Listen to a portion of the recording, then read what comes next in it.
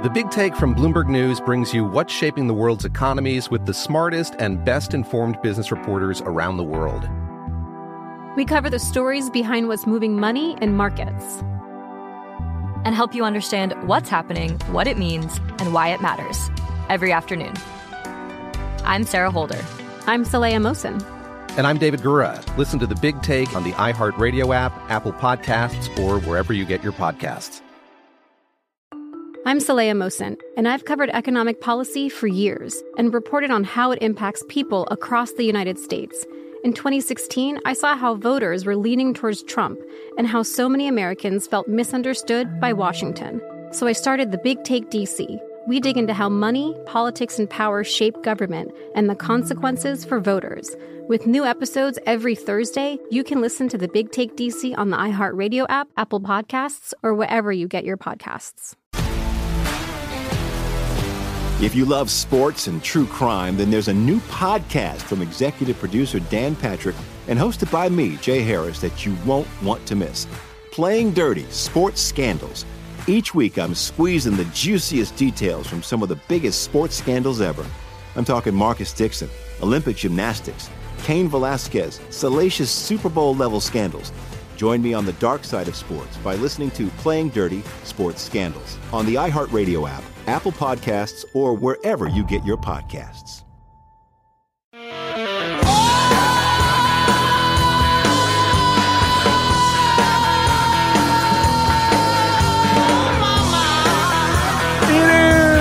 Jesse Kelly Show. Let's have some fun, and it's an Ask Dr. Jesse Friday. I'm going to do the best I can to calm myself down starting right about now.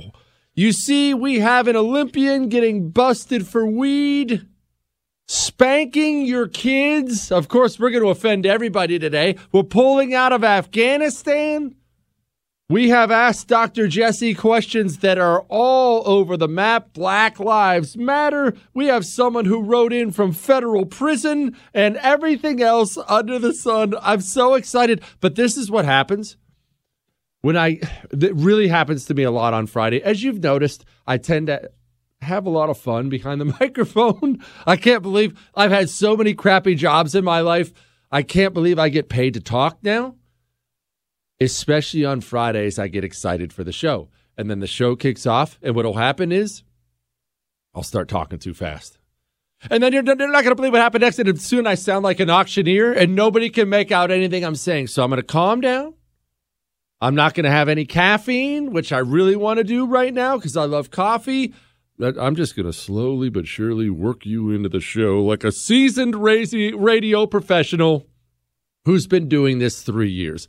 We have Daniel Turner. He's coming up halfway through next hour. He has something to say to you about energy and what's happening in this country and why we're having these brownouts and blackouts that you really need to hang on for. You really need to hang on for that. And obviously, we're going to hit plenty of politics and plenty of fun.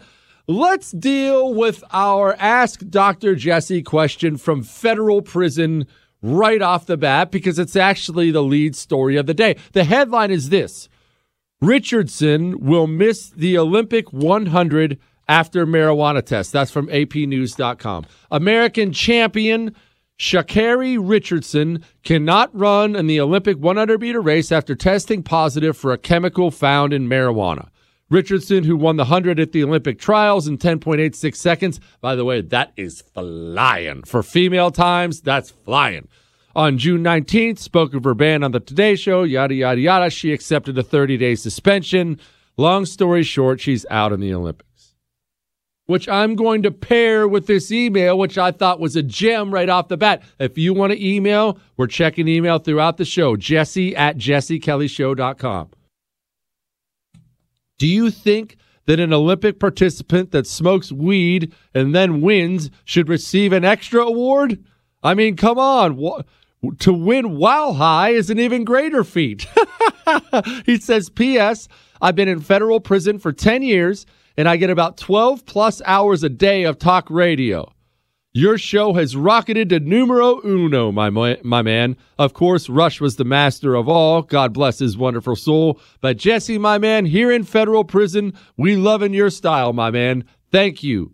P.S. I'll be trying your burger recipe in 35 days. Love you, man. My brother, get out in 35 days and go enjoy a Jesse Kelly burger and email me and tell me about it. For those who missed it, I gave out my world-famous burger recipe last night on the show. Everything's podcasted, iHeart, Google, Spotify, and iTunes. On to the question, because I've had everybody ask me today, what do you think about this sprinter? What do you think about this sprinter? Why would I care about weed? When it comes to my Olympic sprinters, let me clarify something. I'm not telling you to go smoke weed. Obviously, marijuana is a drug. It's a drug that gets you high. I will never, ever, ever, ever, ever judge you for mistakes you've made or mistakes you're currently making. That's not because I'm a good person who doesn't judge. It's because I've made every mistake you've ever made in your life 1,000 times over. I will never tell you, don't you dare smoke weed. That's the devil's lettuce, because I've smoked about 10 tons of it over the course of my life. Obviously, not something you want to continue doing, but let's be honest about it. Let's just dig into this real quickly here. Anything you put in your body, alcohol, weed, whatever it may be, if it alters how your chemicals in your brain work, that's not something that's good for you. Look, that applies to pharmaceuticals too, right? I mean, just because a doctor prescribes it doesn't change that fact. If your doctor prescribes you something that alters how the chemicals in your brain work, in general, probably not a good idea. So I'm not here encouraging a bunch of people, hey, just go blaze one up this weekend, but I ain't judging you either. I approach situations like this from a completely cold-hearted jerk way of doing things. That's because I'm a cold-hearted jerk.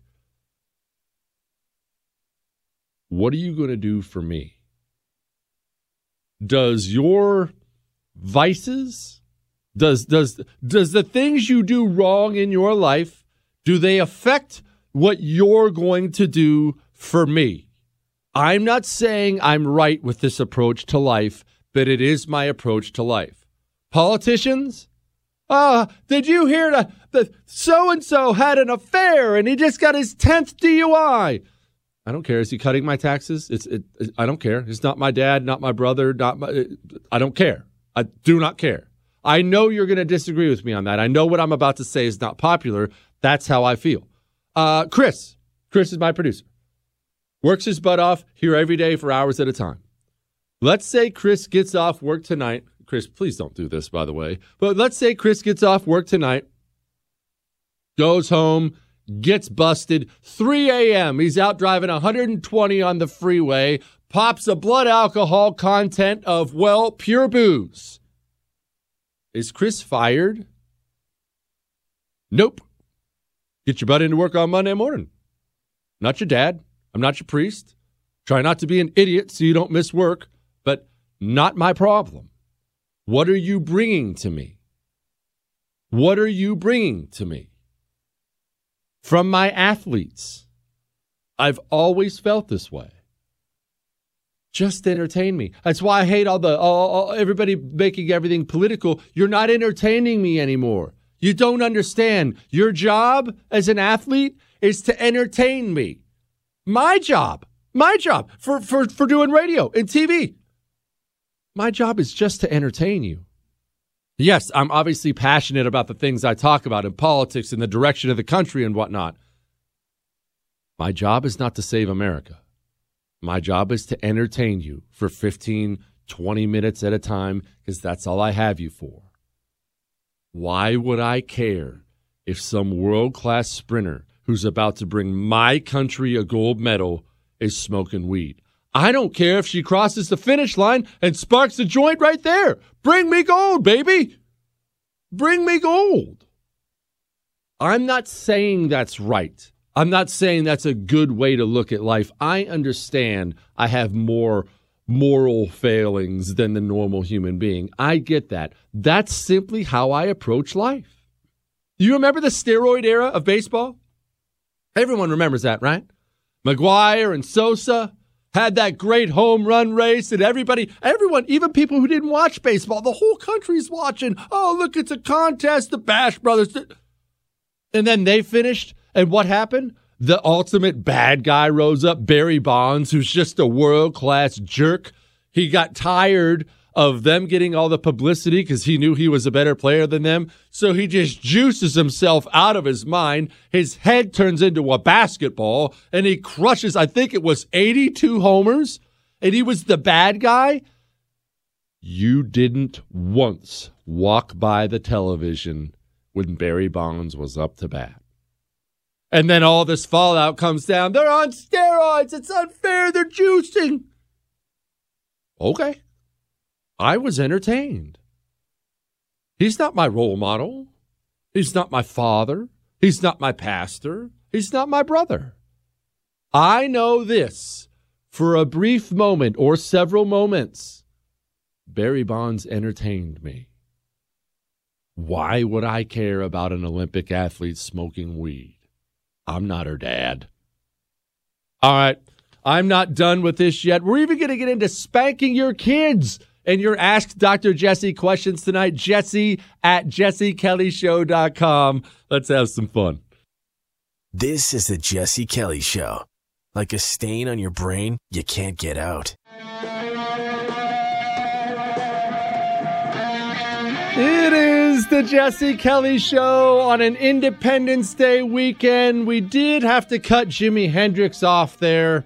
It's heartbreaking, but look, you and I know how that song ends up going, right? We know how the song was going. Chris, go ahead and keep playing it in the background. You can pick up where you left off. Jimmy starts out, and it's so patriotic, and he's just shredding. He's just shredding the guitar. And I mean, can't you feel the America right now as we go into this weekend? And then at some point in time, the heroin or something kicks in, and he just kind of starts doing his own thing. And yeah, artists are weird people, man. Artists are weird people. Look, speaking of the wacky tobacco, back to the story about the Olympian. I only take what I need from people I don't know. And of course, we had an email come in during the break. What if that was your son? Well, no, I don't want my son smoking weed, obviously, but my son isn't there to entertain me. Athletes are there to entertain me. Movie stars are there to entertain me. I don't care about your thoughts on climate change. Politicians, you're there to give me policies I want. But Trump was rude. I don't care. Trump's foreign policy was great. Outstanding on the economy. Obviously, hiring and firing was completely embarrassing, but I don't care. From these people, I take the small amount of what I want from them, and I leave the rest on the side. Also, I'm sure the point has been made 1,000 times today before I move on to something else. We're going to allow men to compete in the Olympics against women, but we're bouncing a woman who smoked weed a month ago? It's so daggone ridiculous. All right, let's get on to some Ask Dr. Jesse questions before I get on to spanking kids in Japan with a bit of an odd warning. There we go. Hi, Jesse. Just started catching your show in San Diego on AM 760. What a great station, by the way. Think I will be a regular listener. You are an excellent foil to the woke left. Would like to hear more of your comments on BLM. Is there a more racist group in the country? Here's a fact I would love to hear your unfiltered comments on. Last year, 700 black women were killed by black men in domestic violence incidents. This is 25 times more than the black men killed by police.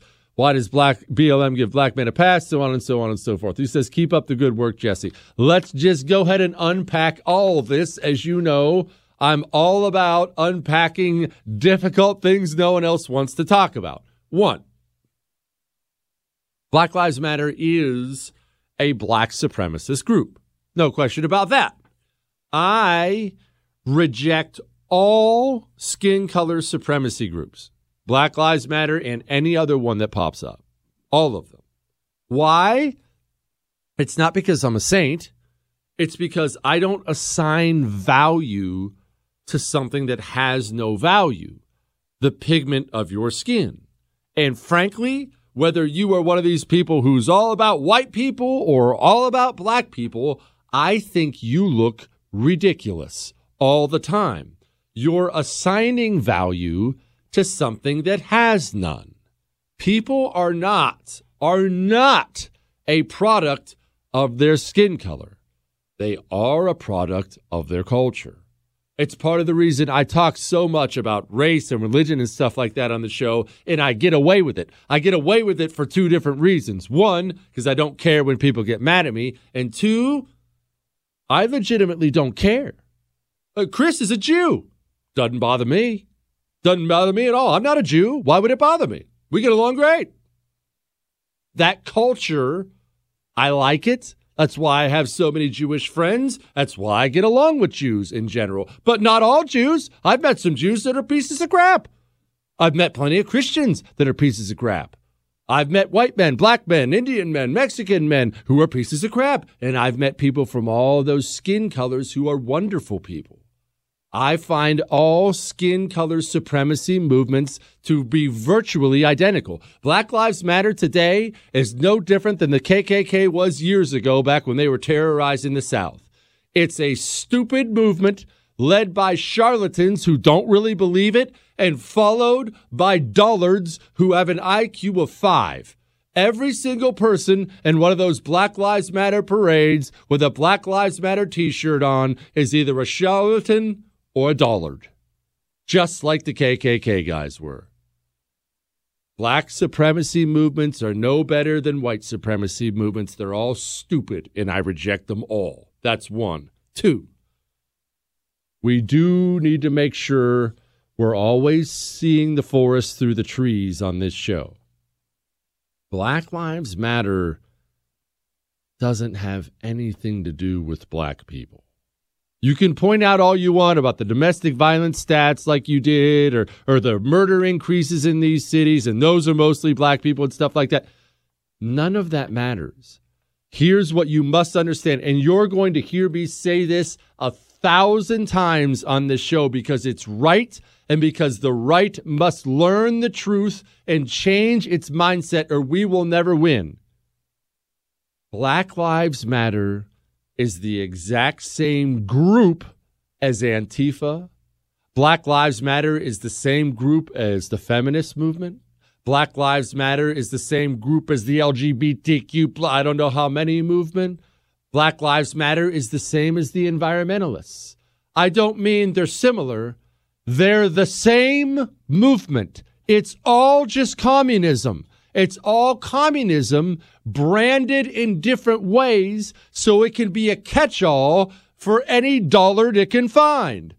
The feminists, do you think there's a reason there was that stupid rally when Hamas was launching all those rockets into Israel, and there was some pro-Palestine rally, and there were a bunch of lesbian girls. They got out there and held up a sign, and I forget the exact wording, but I think this is right. I'm doing this off the top of my head. It said LGBTQ for Palestine, where they would be executed for being LGBTQ. And people on the right said, look at these idiots. Look at how ridiculous they are. It's not ridiculous at all if you understand it's all the same movement. It's all one gigantic cultural Marxist bring down America movement. That's why they all work together. Why do you think Antifa and Black Lives Matter got along so well and still work together to this day? Antifa wants to abolish the government. That's what they say. Black Lives Matter wants to help the lives of black people. That's what they say. Yet they get along great. That's so weird. Why? It's not weird if you understand the game. Do you want to understand the game? I'm going to explain it to you. Hang on.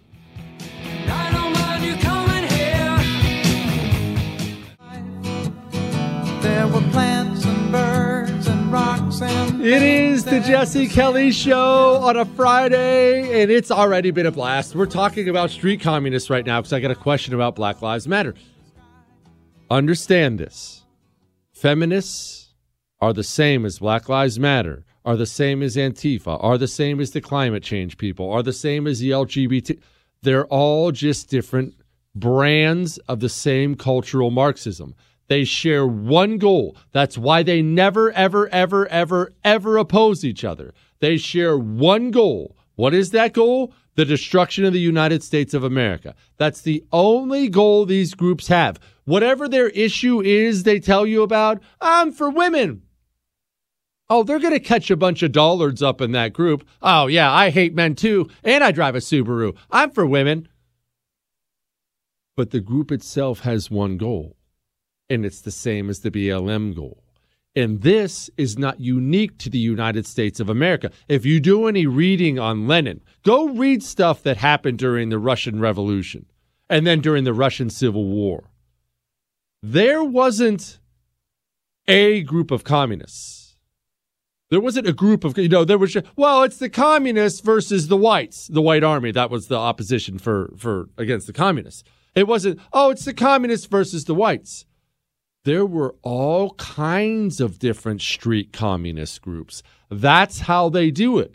Because when you don't make your message about any one thing, you can make it about anything somebody's passionate about. Are there people who march in a Black Lives Matter parade who really are just passionate about making life better for black people? Of course there are. Are there women at one of the feminist rallies who really just want to make life better for women? Of course there are. I would argue all these people are misguided and ungrateful, but that doesn't change the facts on the ground. That's why the communist does it. There's something in it for everybody. Oh, I don't care about Black Lives Matter or feminism, but I'm really, really passionate about the planet. Oh, there's an Earth First rally. I'm going to go to that instead. They do this stuff on purpose. On purpose. But they're not different groups. There is one group, one. In the end, they all share the exact same goal, bring down the United States of America. That's what they share in common. And those are my thoughts on the Black Lives Matter group. APnews.com. U.S. hands Bagram Airfield to Afghans after nearly 20 years. 20 years. We all remember what happened, right? We all remember the towers coming down. I will give you just very briefly, I figure I might as well do it now. I'll give you my towers coming down story. Everybody has one. I am not one of these brave, I joined the Marines after 9/11. I was already in. I joined in 2000. We were on our base in 29 Palms, California. Don't ever visit. It's right in the middle of the Mojave Desert. There are actually shirts they sell on the base that say 29 Palms, 20 miles from water, 2 miles from hell. That's the kind of base it is. If I remember right, and I may have this wrong, I think the U.S. Army condemned it as unlivable. It was theirs first, and the Marines were all, oh, that sounds nice. We'll take it. So that's where I was.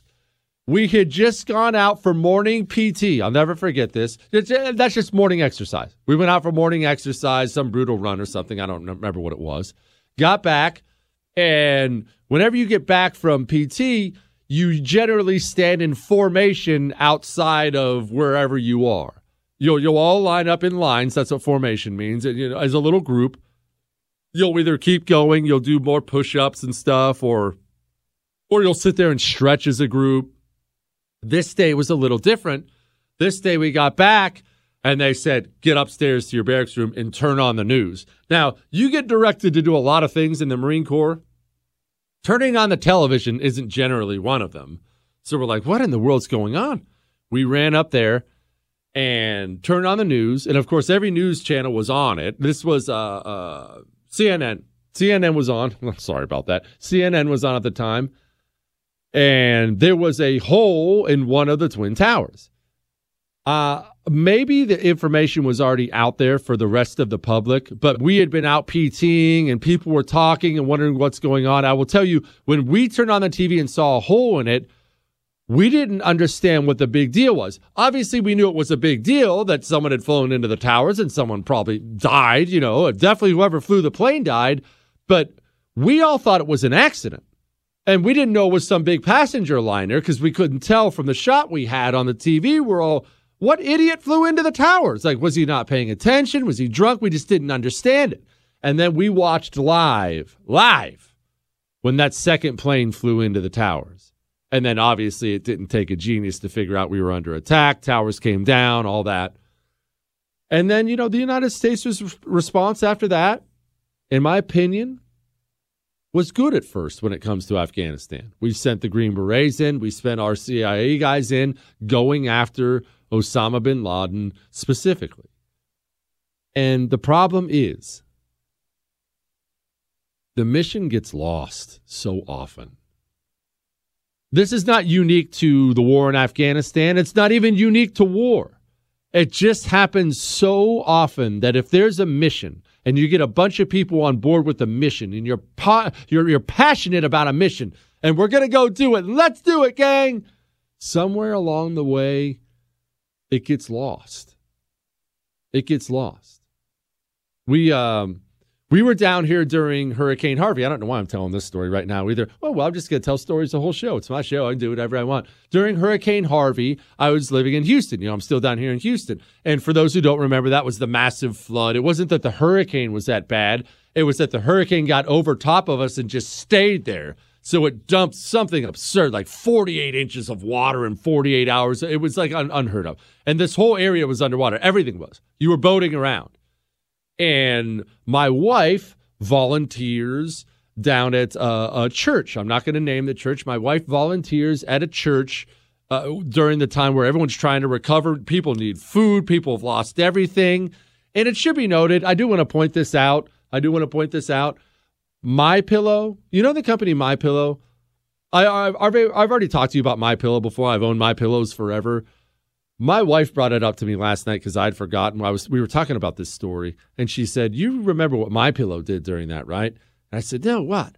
She said, "They sent us like 1,000 pillows for free for people out of nowhere, just so people could have something new and something to treasure because people had lost it all." So on top of honestly being great pillows and sheets and everything else, I'll never, ever forget that. I will be a Mike Lindell and MyPillow fan to the day I die because of that story. But I digress. Anyway, wife volunteers down at this down at the church to you're giving people boxes of food and families are coming up and they've lost it all. And she was, so blessed by it for the first few days or so. And then what happened? What happened was infighting started.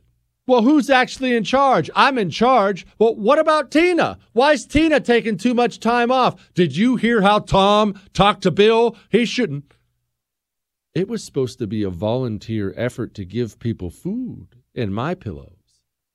And it turned into something where people lost sight of the mission.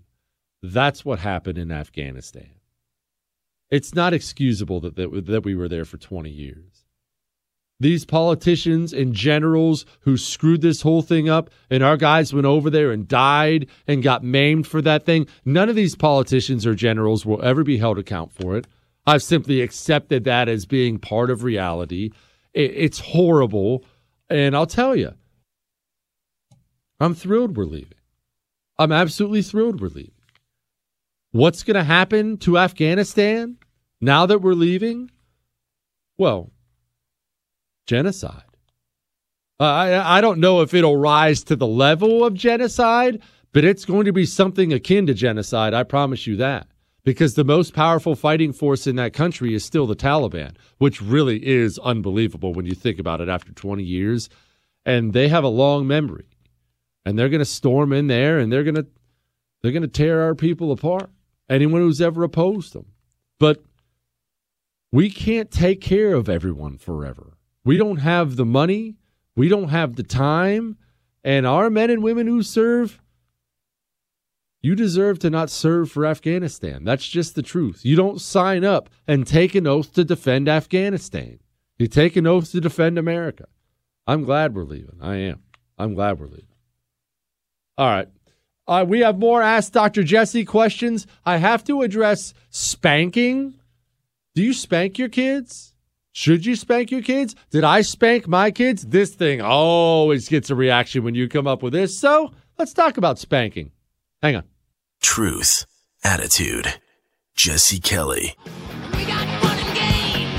We got everything you want. How do we know It is the Jesse Kelly Show on a Friday, right before Independence Day weekend. Gosh, I'm so excited about it. Let's get back to your Ask Dr. Jesse question. You know what? Actually, hold up first. I just have to address this. This is America's military news. This is a real headline on my life. On my life. Japan warns U.S. a Pearl Harbor style attack from China and Russia could happen. Wait, what?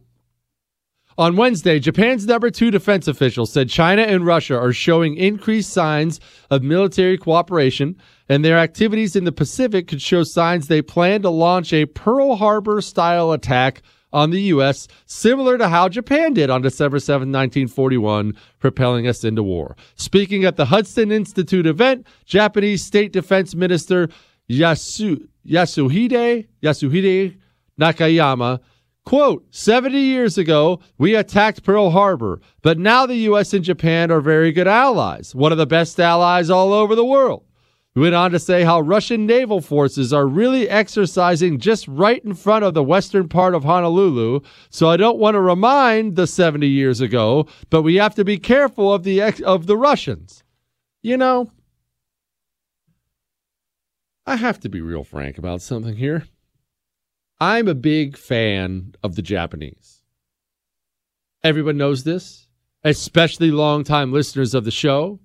I like the history. I like the culture. I like the people. Got to spend a little bit of time there in the Marine Corps. And look, I'm not one of these guys of, I love every culture. Some cultures are garbage. Japanese culture is really, really cool. Always been a fan. Big fan.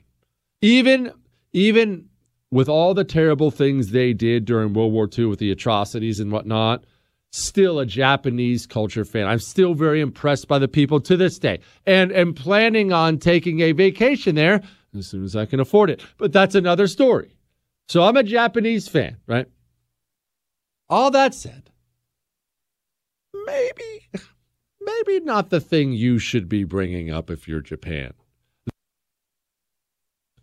There weren't any other examples you could bring up besides Pearl Harbor? Hey, you know, there are some bad people over there, and they might just sucker punch you out of the blue, just like we did at Pearl Harbor. Wait, what? In what world did he think that was appropriate? In what world did he think that was appropriate? One cool thing about, well, not cool thing, it's actually terrible, but haunting thing, I guess I should say, about Pearl Harbor. You know, there are still people down there. Chris, did you know that? There are still our sailors on some of those ships that we were never able to get off. One of the things they never talked about when it comes to Pearl Harbor, very few people know about it, was the ships went down, right? And they went down really, really fast. And there were guys trapped inside, which, think about that. Power goes out. You're inside of a ship under the water as the oxygen is running out and the ship is filling up with water. I mean, that's everybody's nightmare. It's everybody's nightmare. I'm not even a huge drowning, fear guy just because I grew up in the water. Yeah, I wouldn't be doing well. That's unique kind of fear right there. And so a lot of people don't realize for days after Pearl Harbor, we had diving crews down there with torches cutting into the sides of these ships and rescuing people. That we would find people alive down there, and plenty of people dead too, but we would find people alive down there. But they never got to all of them. And eventually, you have to call it off. You can't, for a variety of reasons, you can't get there. There are still people down there. I've never been to Pearl Harbor, and I want to go bad. But anyway, I don't know how I got sidetracked on that. Japan, I don't know that we necessarily have to use that example from you ever again. Let's just leave that one on the table. Let's get back to your Ask Dr. Jesse questions. If you have any, email them to jesse@jessekellyshow.com. Put Ask Dr. Jesse in the subject line. They all go right to Chris. Chris prints them all for me. I read them. I will answer them during the show. I'm enjoying you on WPTI 94.5. Thank you very much. It's a wonderful station.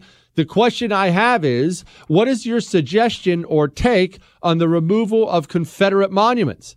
I feel like I am entitled to my heritage as everyone else is, whether it good or bad. The history cannot be changed. How can a resolution come in this matter? All right, I won't read her name because, as I promised you always, even if you send me death threats, I will never read your name unless you tell me I can. I am dead set against the removal of Confederate monuments for a variety of different reasons. It's not just one. One of the main reasons I'm against the removal of Confederate monuments is the communists who want the monuments removed, they don't care about the Civil War. They don't care about black people. They don't care about reparations or anything else.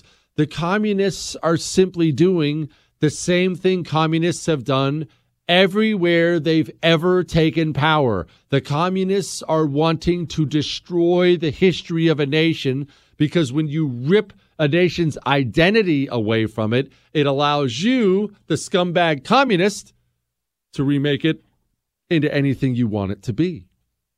That's all this is. They're just trying to remake it into anything they want it to be. But that's not the only reason. Let's get uncomfortable, and then we'll talk about spanking your kids. Hang on.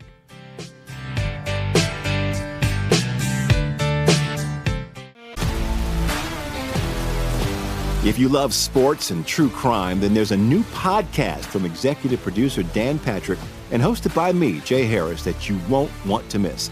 Playing Dirty: Sports Scandals. Each week, I'm squeezing the juiciest details from some of the biggest sports scandals ever. I'm talking Marcus Dixon, Olympic gymnastics, Cain Velasquez, salacious Super Bowl-level scandals. Join me on the dark side of sports by listening to Playing Dirty: Sports Scandals on the iHeartRadio app, Apple Podcasts, or wherever you get your podcasts. I'm Hannah Storm, and my podcast, NBA DNA with Hannah Storm, digs deep into the history of professional basketball, along with my own, as one of the first female sportscasters. Now let's get you up to speed on what else happened around the NBA today. We talk to all sorts of people I interacted with, from Dr. J to Charles Barkley, and recap iconic moments. Yes, he's got it. Here he comes. Way rock the baby to sleep and slam dunk. As well as some of the wild stories behind the scenes. We were like, what? What are we in for? The scoreboard crashes before we even tip a game off. Today, the NBA is a global sports and entertainment giant. Players are multimillionaires and cultural icons. Iguodala to Curry, back to Iguodala, up for the layup. Oh, blocked by James.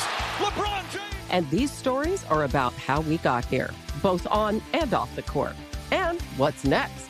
Listen to NBA DNA with Hannah Storm on the iHeartRadio app, Apple Podcasts, or wherever you get your podcasts.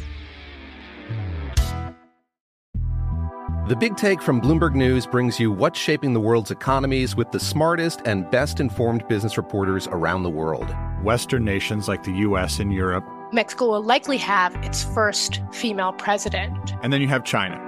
And help you understand what's happening, what it means, and why it matters. He'll get his yo-yos to Europe in time. But the longer this drags on, the more worry he's getting. They knew that they needed to do this as fast as they possibly could to get a drug on the market as fast as they could. I'm David Gura. I'm Sarah Holder. I'm Saleha Mohsin. We cover the stories behind what's moving money and markets. Basically, everyone was expecting, if not a calamity, certainly a recession. But the problem is that paperwork, as our reporting showed, is fake. As someone who's covering the market, I'm often very worried about an imminent collapse. So I'm thinking about it quite often. Listen to The Big Take on the iHeartRadio app, Apple Podcasts, or wherever you get your podcasts.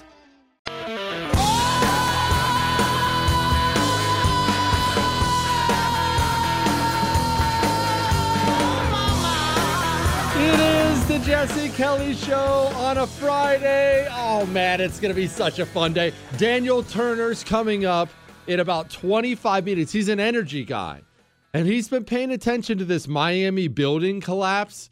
He has some concerns, to put it mildly. We're going to talk to Daniel Turner about that. Before I get back to the Confederate monuments question, we had some people who were sworn in today as U.S. citizens.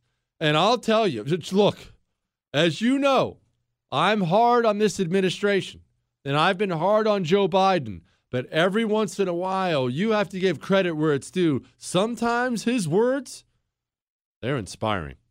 Look. Today, today's special guest to all of you, it's my honor to congratulate the 21 of you who earned the title of that our democracy is equal to being president. It's of the same consequence. Citizen of the United States of America. What in the world? What in the world? I've said it. If I've said it once, I've said it 1,000 times. I'm ready for President Kamala Harris. I know she's terrible, but at least she's a functional adult. This is embarrassing. This is embarrassing. Chris, get ready to play this again. Please hear me on this.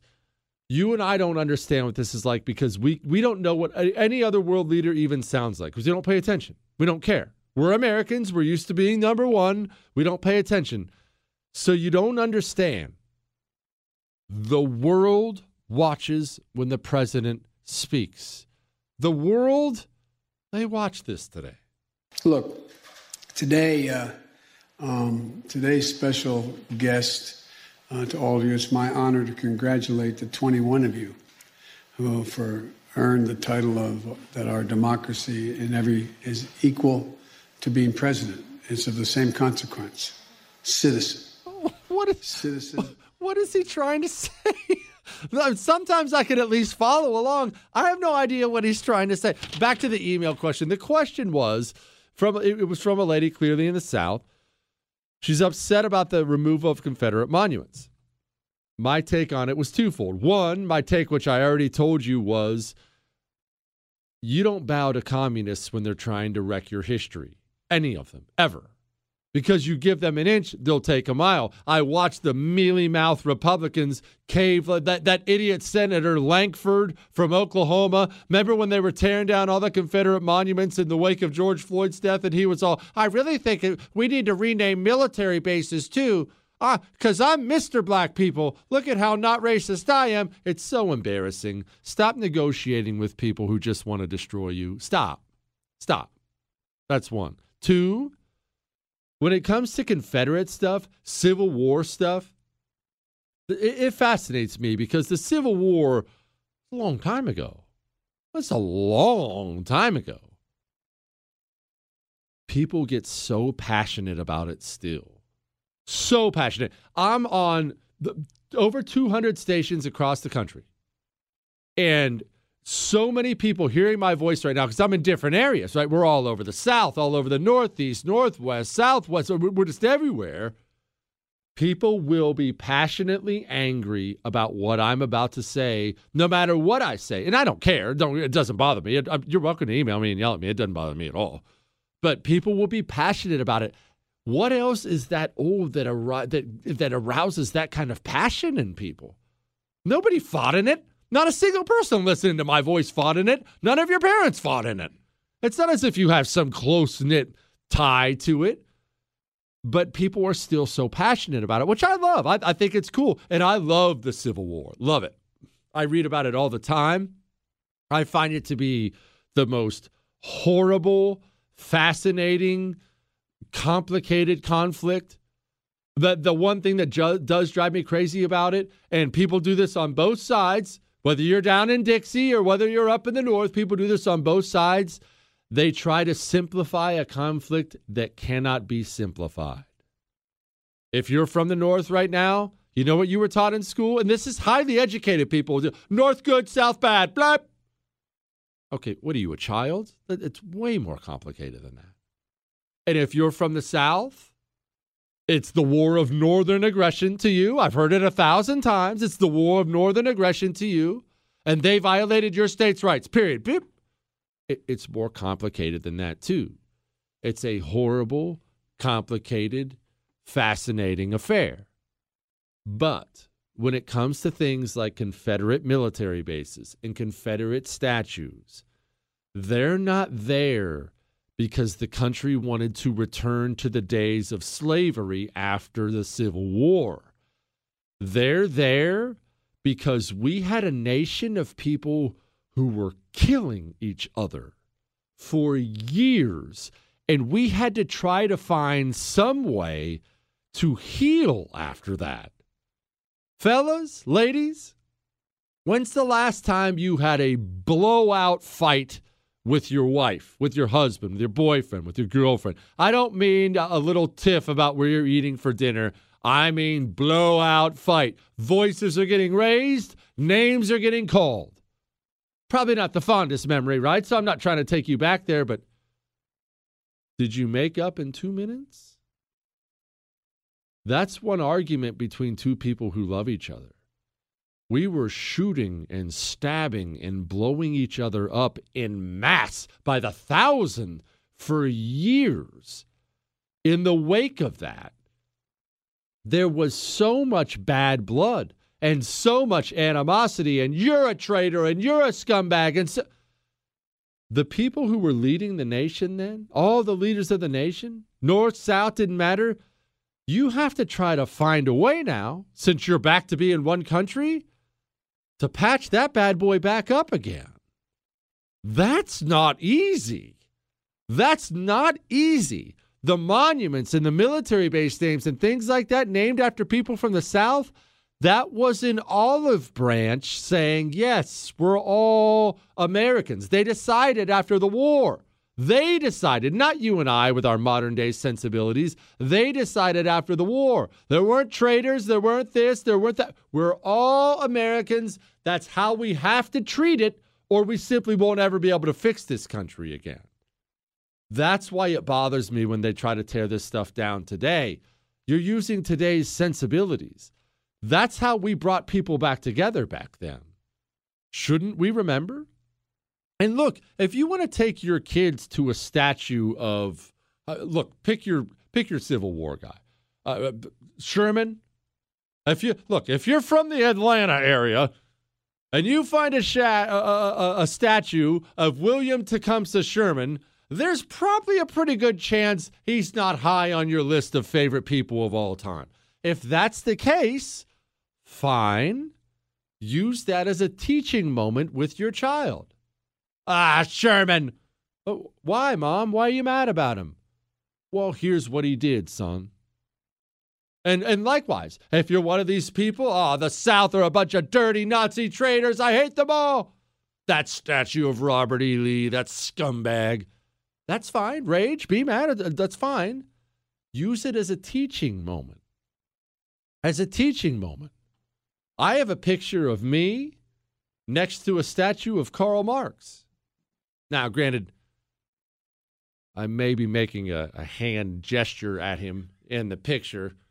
I never showed you that picture, Chris. There's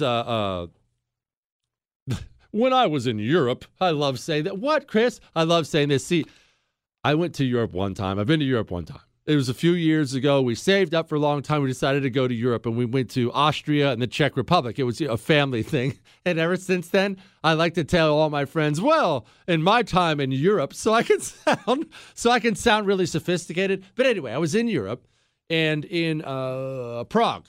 In Prague, they have a communism museum in there. And it is something. Hang on a second, I'll explain. Missed out? Catch up. JesseKellyShow.com.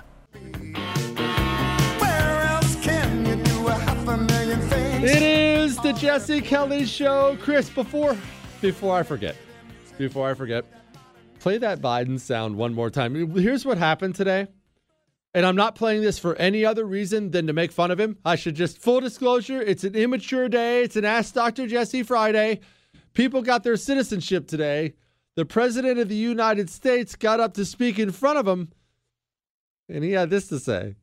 Look, today's special guest to all of you, it's my honor to congratulate the 21 of you who for earned the title of that our democracy is equal to being president. It's of the same consequence.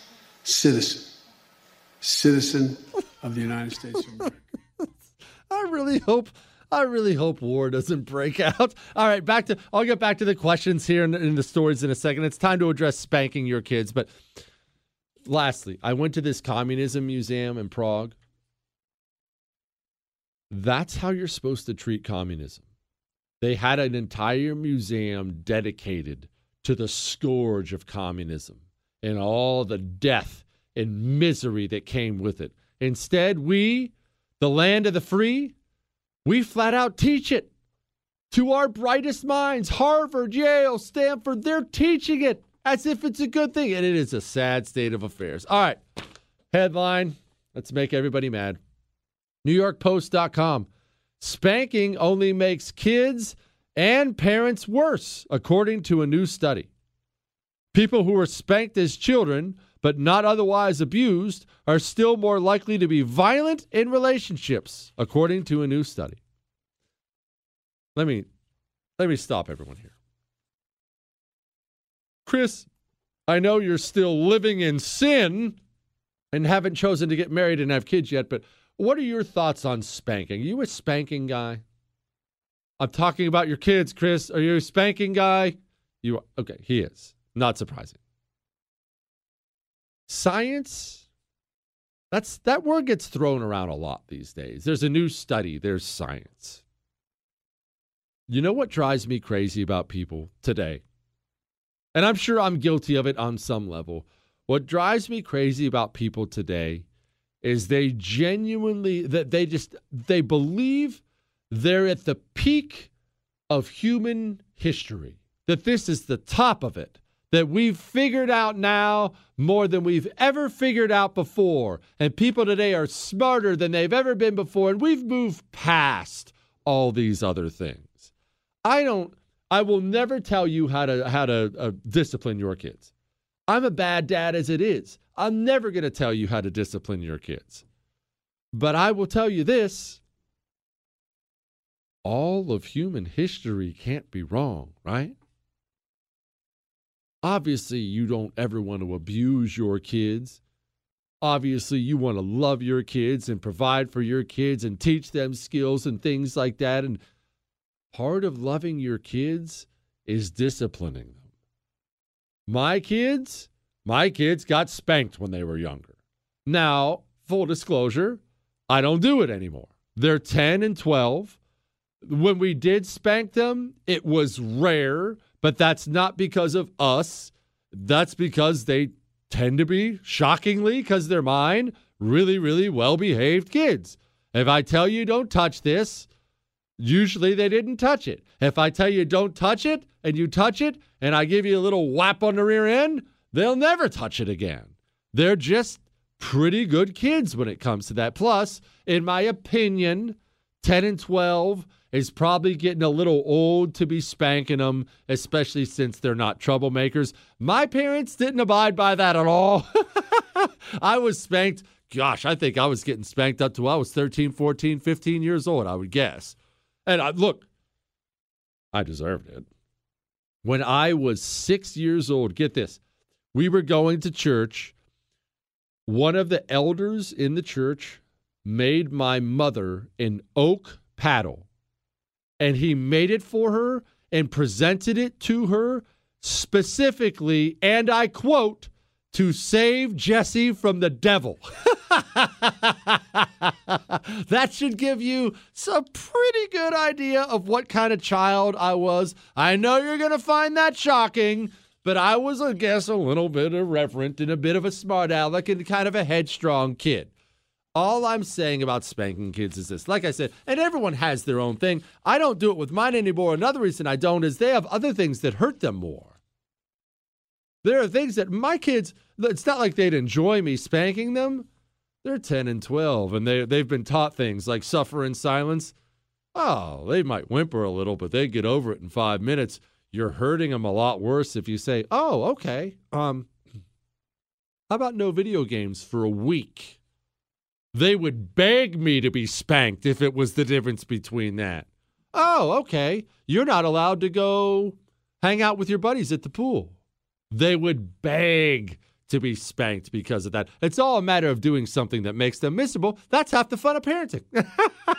But in all seriousness, don't tell me spanking doesn't work. Parents have been spanking their kids since the dawn of time. And I'll say this. When, quote, science told all of humankind to stand 6 feet away from everyone else, and that's actual medical science now. That's what passes for medical science. Don't tell me we've figured out now more than we ever had before. Science today can't figure out how many genders there are. Don't tell me science has a new breakthrough on spanking kids. So you do with your kids what you want, but don't sit here and tell me that all of a sudden spanking is bad for your kids. What a bunch of crap. We got the switch. We got the hand. We got it all. You know what? You know what's funny? I was actually more scared of my mom's spanking than my dad's because my dad is huge. My dad is 6'4", 250, just a big dude. So my dad would hold back on us. You know, he wouldn't ever use a paddle. He would only use his hand, and he has these big, meaty hands. And I know he would hold back because my dad, I'm sure, just like I always did with my kids, I was worried I was going to hurt him. I wasn't trying to hurt him. I'm just trying to wake you up a little bit, give you a little whack on the rear end. I'm sure he was holding back. So it really wasn't that bad. Mom wasn't holding back at all. Mom was absolutely letting that bad boy fly. All right. We actually haven't talked very much about this building collapse down in Florida. There are all these people still missing. Last count I did, there were 18 confirmed dead.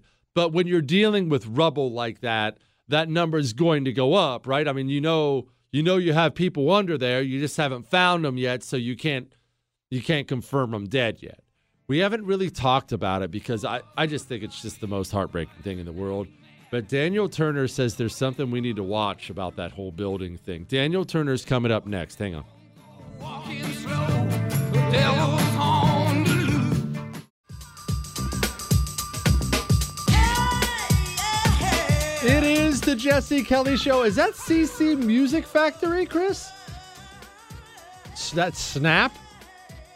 Or did you just snap something? I don't know. Joining me now to talk about the collapse of that building and what's going on down there is my friend with Power of the Future, Daniel Turner. Daniel, you sent me something interesting about that building collapse, something we need to keep our eyes on. What is it? Yeah, this is the Secretary of Energy, Jennifer Granholm, Canadian-born Jennifer Granholm, failed governor of Michigan. She's a Berkeley lawyer, so of course that qualifies you to be the Secretary of Energy, and it also qualifies you to be a structural engineer. And so as we all watch this horrible, horrible tragedy, 100-and-something people still unaccounted for, Jennifer Granholm let it be known that this possibly could have been caused by climate change. And I immediately thought of you because I think one of the things that you do best, Jesse, is you remind us that all of these communists, basically, all their agenda is aligned, and they will gladly, as you once said, they will let you drown in your lung fluid rather than admit hydroxychloroquine is a good drug. And they will dance on the graves of 150 dead people if they can advance a climate change narrative. And I feel like this needs to be called out. And that's why I sent it to you. Daniel, I want you to do the best you can because you're great about this stuff. Psychologize that for me. Because, look, as you well know, I mean, we're friends. We've had dinner together. I'm a bad person. I couldn't bring myself to dance on graves like that for any political, something I'm passionate about.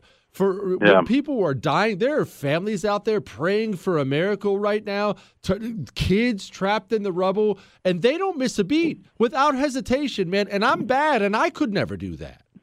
No, and this is what really is remarkable about them and as a movement, and this is why the left, the political left, tends to always win, right? There is a tragedy of a shooting, and that is an opportunity to say, well, we need to confiscate guns all across America. And you say, well, wait a second, this isn't a gun issue. This is a crazy shooting issue. Doesn't matter. Beto O'Rourke will be the first person out there to look. You see them burn down cities across America. And Kamala Harris, when she's done cackling, will say, this is the fault of systemic racism and the founding fathers.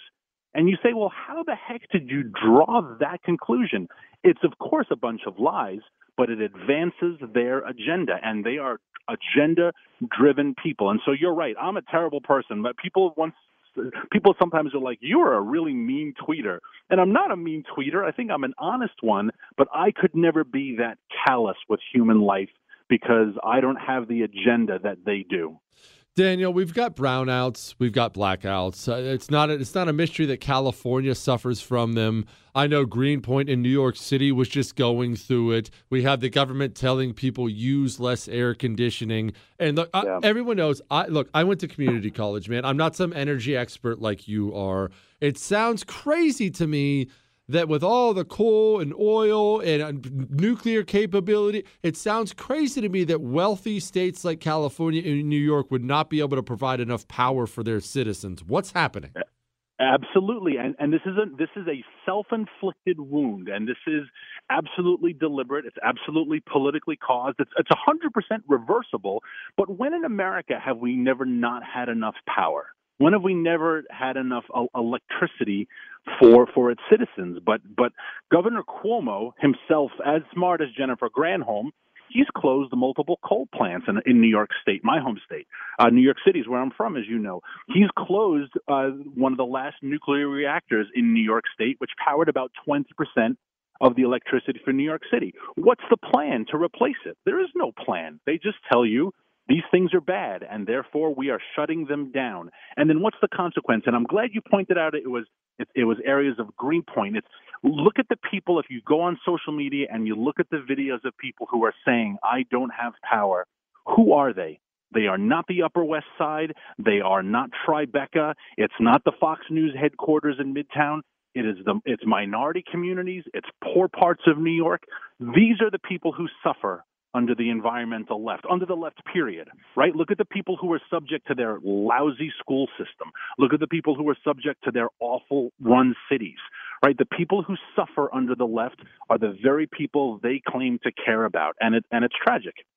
Daniel, nationally, explain to me the left's opposition to nuclear power. Because, look, I don't care. I'd be building coal plants if it were me. I'm a heartless capitalist monster. This place, there'd be lights on everywhere if I were in charge, baby. But, okay, understanding that that's not the norm now, what is the opposition to nuclear power? What's the justification for opposing it? The same opposition to that is the same opposition to you holding guns. It's scary. And they like to play on people's fear. Why did Jennifer Granholm tell people this building collapse is about climate change? Because they want to scare the crap out of you. And if you are afraid, then maybe you will submit your free will and your freedom to the government. How afraid were we of COVID?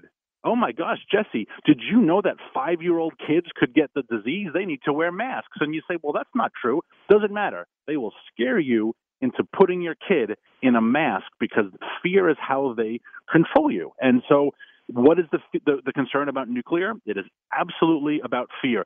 France, Jesse, France powers 90% of its country with nuclear power. If the French are not afraid of nuclear power, why the hell is New York State afraid of nuclear power?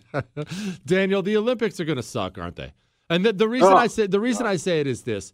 Every other country in the world, whether they be rich or poor, they're going to be represented by athletes who love their country and wave the flag proud. And our athletes are just going to ruin it for us, aren't they, by making it just some horrible wine fest?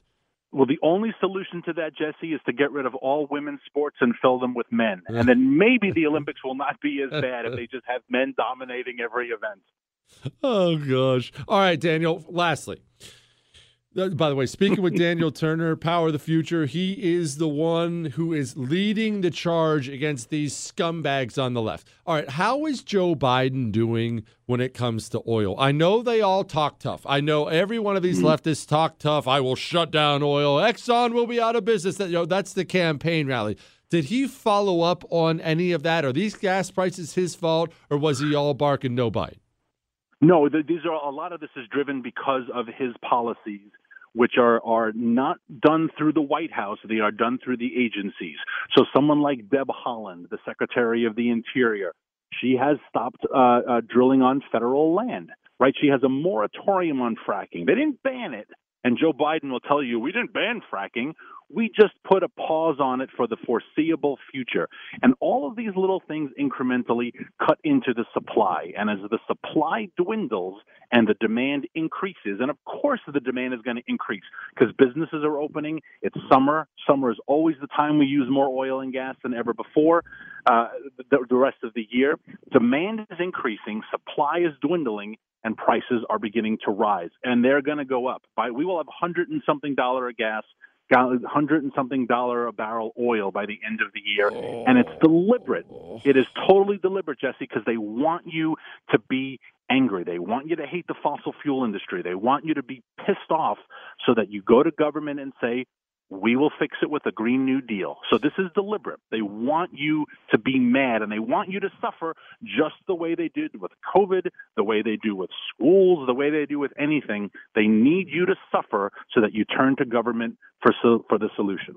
Daniel, what does $100 a barrel oil, what does that mean for the average consumer at the gas pump? How does that translate down to the gas pump? Yeah, I mean, when gas hit its all-time high, which was in 2008, I think oil was $147 a barrel. But the average price per gallon nationwide was over $5. And that's what we're headed for. And then translate that to your electric bill. Translate that to your food prices, right? Because when you transport goods, you think Amazon is not going to tack on a little fee for delivery? Amazon's not going to pay more money on gas. You know, they're not going to say, woof, these trucks are expensive. We're losing money. They're just going to charge you more. So all these prices will get added on to the consumer. And grain prices and beef prices, everything will become more expensive. And again, who suffers? The middle class? Yeah, the middle class gets kicked in the teeth and it hurts. But the ones who suffer are the poor. The ones who suffer are the marginalized. They are the ones who always suffer under the movement of the left, regardless of the country, regardless of the year, Jesse. Those who are weakest are the ones who are crushed first under these socialists. It's terrible. And that's why we fight. Daniel Turner, Power of the Future. Thank you, my friend. Thanks, Jesse. All right, we're not done with Ask Dr. Jesse Friday, and we have a judge may have just put Ghislaine Maxwell's life in danger. Why? I'll explain why in just a sec. Miss something? There's a podcast. Get it on demand wherever podcasts are found. The Jesse Kelly Show.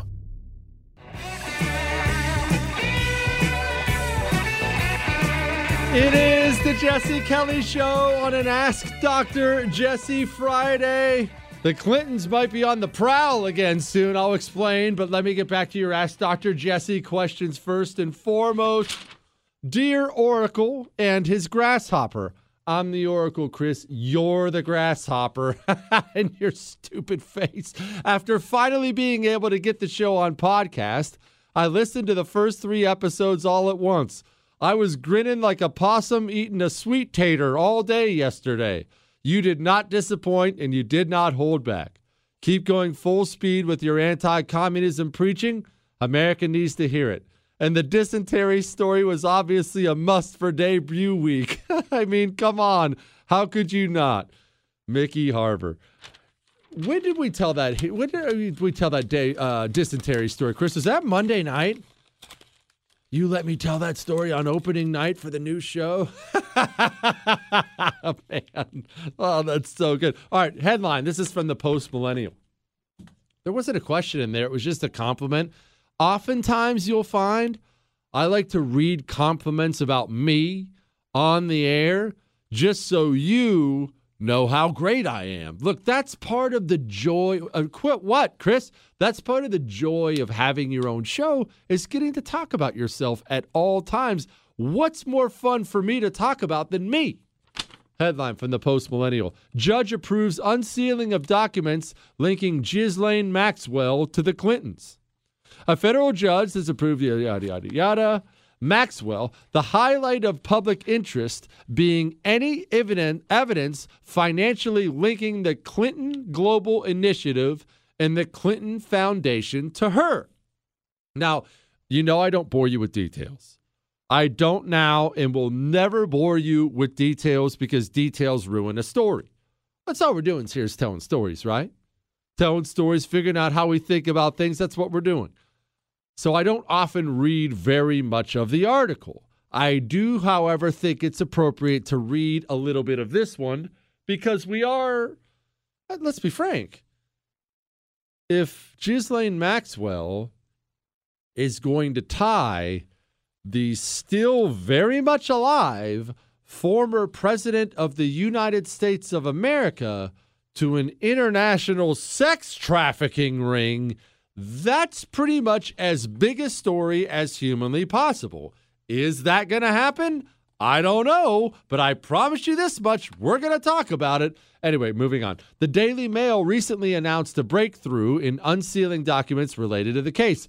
Presiding Judge Loretta Prosecca ruled that dozens more documents about Maxwell's various dealings will be made public within the next 2 weeks. A list of what's expected, and then it goes through a laundry list of things, but one of them is, how does this tie to Bill Clinton? The article goes on, the public interest in the case comes from connections to elite in politics and business industries that Jeffrey Epstein befriended. Former President Bill Clinton and royal family member Prince Andrew being persistently brought up in questions as to their exact involvement or knowledge of Epstein's operations. Now, you want to have a frank talk? We do that a lot. As you've probably picked up by now, this is not a normal show. Nobody tells me what I can talk about. I'm allowed to say whatever I want. I have no idea why they just let me say whatever I want, but let's have a talk. We all know about the Jeffrey Epstein thing, right? Nobody thinks that was done just because he was down and out and wanted to end it all. That's not, if you think that, you're the conspiracy theorist at this point. People think either A, he had someone come in that cell and kill himself. Remember, the cameras mysteriously went down. Or B, and I'll be honest, and I have no inside knowledge of this, B, this is the one I think happened. Somebody threatened him with something he couldn't withstand if he didn't do it. Oftentimes, that's how those things go. Someone pays Jeffrey Epstein a visit and simply holds up a picture of something or somebody very precious to him. And I don't know his family situation. I didn't look into it, but, oh, hey, Jeffrey, nice to see you. It's Bob. Oh, look at that. That's a picture of your daughter. Do you think she should go on living? Oh, that's funny. If you do, then you shouldn't. I'll see you tomorrow or not. And then they walk out. That's not something that only happens in the movies. I want you to understand that. That's real. That stuff happens a lot. There are some really ugly parts of this world. The whole Ghislaine Maxwell thing fascinates me. It fascinates me for this reason. Okay, Epstein kills himself, if that's what we're going to say. But for whatever reason, Epstein died, and Epstein very likely died because he knew some really, really damaging things about really powerful people. If you know damaging things about people who don't have any power, that's no big deal. If you know damaging things about people who have a lot of money and power and access, well, you better look both ways when you're crossing the street. The Maxwell case is even more fascinating to me. Why? I will explain in just a sec. Hang on.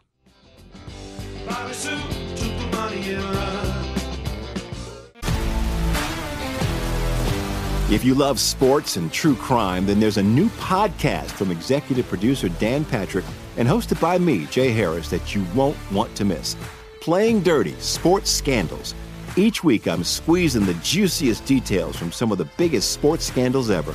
I'm talking Marcus Dixon, Olympic gymnastics, Cain Velasquez, salacious Super Bowl-level scandals.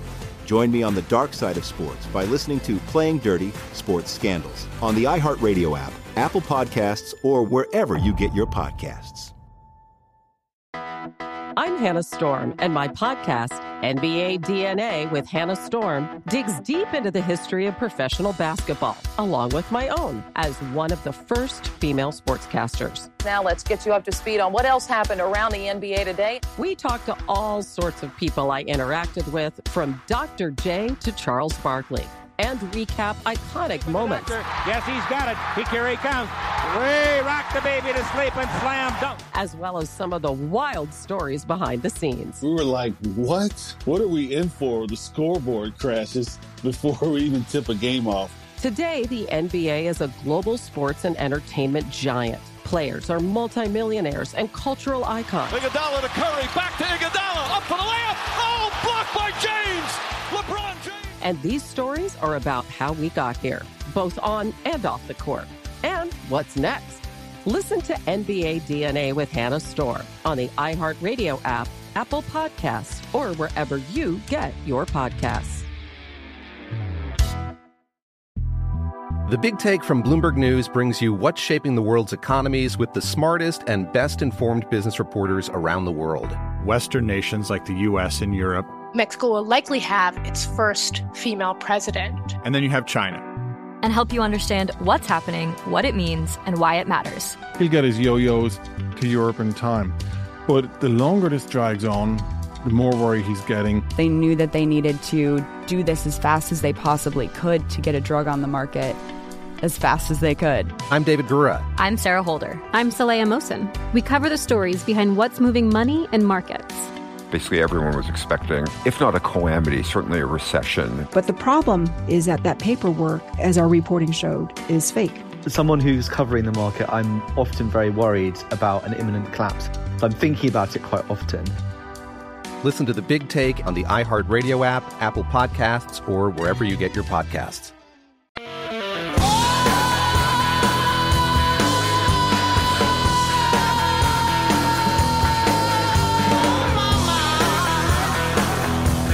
It is the Jesse Kelly Show, and I told you it was going to be a fun time on a Friday, did I not?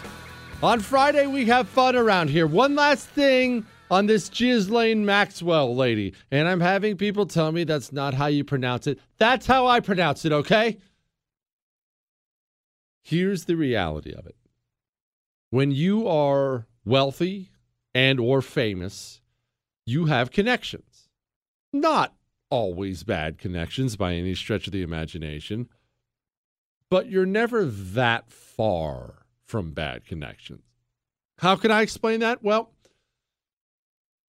here's a perfect way to explain it. I bounce around town a little bit here in Houston from time to time, and sometimes you have radio meetings. Sometimes I have TV meetings. Remember, I have a TV show every single night on the channel called The First. It's on, right after this show's over.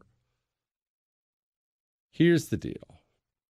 When you bounce around town, you meet a lot of people. You meet a lot of business owners. You meet a lot of business leaders. One time I had to sit down for lunch. Shouldn't say had to sit down. I'm friends with all these guys. With a bunch of the Mexican restaurant owners in this town.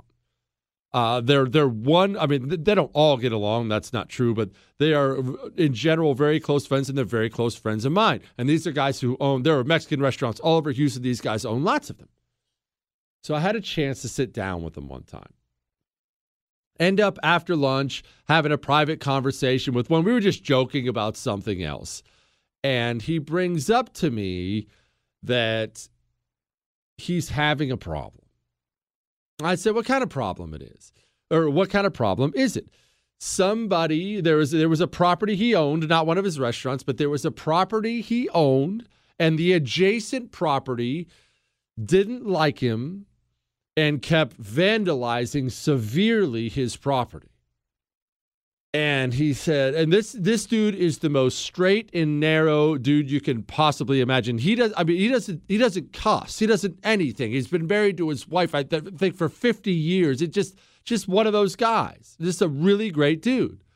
But he was getting his property vandalized repeatedly. He had called the cops in that area repeatedly, and they had gone out to talk to the neighbor, but they couldn't prove anything, so they couldn't get anything done. But he knew it was him. And we were just joking. We were talking, and he said, I don't think I'm going to bother calling with the cops anymore. I just think I'm going to call my cousin. It was just out of the blue. I said, your cousin? Is he with a separate law enforcement agency, or is he with U.S. Marshals or FBI or ATF or something? Who's your cousin? And he just kind of looks at me. He's like, "Oh, don't worry about it. He's not the most straight up guy in the world, but he'll get it handled." And I didn't ask any more. I didn't ask any more questions, and I've never revisited the issue. But the truth is, once you get to a certain level of wealth and status, even if you don't know a guy, you know a guy who knows a guy. Now, let's just make up a random name. What if your name is Schmiel Schminton? All right? Do you think if you're maybe you're a former president or something like that? Maybe you're with millions and millions of dollars and a former president. How many phone calls do you think you have to make before you can get to a guy who will handle things for you? I'm not being a conspiracy theorist, and in general, I know the joke about the Clintons. I'm not accusing the Clintons of anything. I'm genuinely not. I don't know the truth of all that stuff. I'm not. What I'm saying to you is this. It's not just in the movies. Wealthy, powerful people don't generally go down for crimes. Why don't they go down for crimes? Because wealthy, powerful people have a variety of avenues available to them to get away from said crimes. Sometimes that involves money in the right hands. Sometimes it involves a favor. Sometimes it involves people doing some ugly things. What people, you ask? Have you ever read the book Zero Footprint? If you've never read the book Zero Footprint, I would highly recommend you read it, even if you're not into that type of book, simply for how it will open your eyes to how the world works. I will spoil some of it for you. The author, God rest his soul, did end up getting killed, so he's gone now, so I don't know who the proceeds are going to, and he's not a personal friend, so I'm not trying to sell the guy's book for no reason here. It was just an eye-opener of a book. What he was I believe he was a Brit, if I remember right. It's been some years since I read it, a high-level Brit. I think he was SAS, but he was a Brit. And then he left, and he became a PMC, a private military contractor, a mercenary.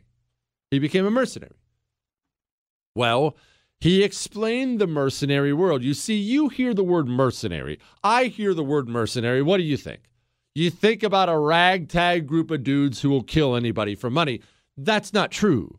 There are extremely legitimate PMC groups all across the world of really, really patriotic, switched-on dudes who are out there, and they're working for mega companies. They're working for countries. The United States of America has written several checks to PMCs where we don't want military involvement. We don't have time for military involvement. Can you take your group here? So on and so forth. And so much of the time, the mission is a good mission. Like, if you read through this book, you'll read this guy's fighting ISIS. He's fighting the Taliban.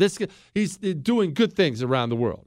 But he does make sure to step away for a moment and simply explain. There are a lot of PMC groups out there. Because there are a lot of men out there who have been, for most of their adult lives, trained with, to use a phrase from the great movie Taken, trained with a particular set of skills. What is that set of skills? It's killing people. Once you're done doing that in an official capacity for America, for Germany, Israel's big in that PMC world, France, Britain, you name it. Once you're done doing it in an official capacity, maybe you find yourself a 30-year-old man. You're not going to go be an accountant. You don't know how to do accounting. You don't know how to be a mechanic. You do know how to work with your hands, though. And so you choose to become a PMC. The problem is lots of those guys, they're not necessarily the most moral human beings all the time. Now, many are. Again, like our special forces guys, most of the time are the best of the best. That's not universal.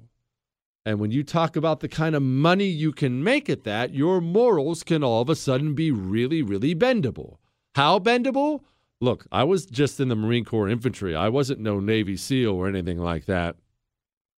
We were offered $30,000 a month to go hunt poachers in Africa. A month. That's the reality of that world. What I'm trying to say to you is this. There are some PMC groups out there who are not fighting ISIS and the Taliban. There are PMC groups out there who are told, hey, there's a village here in Zimbabwe. It'd be really great if that wasn't here anymore next week. And they go do it. That's, again, not the movies. That's not a Tom Clancy book. That's the real world we live in. How long would it take somebody of power and influence to make sure nobody doesn't exist, to make sure somebody who exists stops existing? How long would it take them to get that person taken care of? That's the reality of it. Ghislaine Maxwell apparently is a really, really, really bad person. Apparently she was knee-deep involved. If the accusations are to be believed, she is knee-deep involved in all this stuff that Epstein was, and it's really gross and it's really terrible. But she has information on some very, very powerful people. Let's just hope the cameras stay working in Ghislaine Maxwell's cell, and I'll leave it at that. We'll get back to your Ask Dr. Jesse questions, but first, let's talk about you and your financial future. You work hard for your money. You deserve to retire the way you want to retire someday. That means you deserve to not let the government destroy everything you've worked hard for. $28 trillion? $28 trillion. That's our debt level. That is unsustainable. Please listen to me now. Buy some gold and silver from Oxford Gold Group. I don't mean a piece of paper either. I mean, you can buy tangible, hold in your hand, gold and silver. How long has gold been worth something? Oh, I don't know. Forever? It's always going to be worth something. Make sure you diversify. 833-995-GOLD. That's 833-995-GOLD. Make sure you tell them Jesse sent you. They will take special care of you. Call Oxford Gold Group today. 833-995-GOLD. Miss something? There's a podcast. Get it on demand wherever podcasts are found. The Jesse Kelly Show. A credit card that's got no limit and a big black chain with a band. It is the Jesse Kelly Show, and I love this song. I don't care what you say about Nickelback. This is a good song, Chris. In your face. It's an Ask Dr. Jesse Friday. You know we're going to get some emails about that Ghislaine Maxwell thing. Look, I'm just being honest with you. I'm being honest with you. There are bad men out there, lots of them, willing to do bad things for money, and they're eventually going to be connected with the wealthy, powerful people who need bad things done. That's the way the world has always worked. Don't think you live in some civilized time here. How many other things do you have to see? Let's get back to your Ask Dr. Jesse questions. Dr. Jesse, what do you think America will look like after the midterms of 2022? What do you think America will look like after the 2024 elections? He said I could say his name. His name is Robert. All right. I do need to be clear about something here. I believe that Republicans are going to win significant amounts of seats in 2022. Why?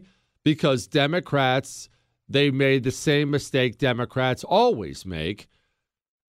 They were insane. They couldn't hold themselves back. They can't stop themselves. They can't shut up. They can't back off. The great benefit the communist has is the communist never stops. Never stops. He's relentless, always moving forward. He's like a junkyard dog trying to bite everybody. But that's also his greatest weakness, too.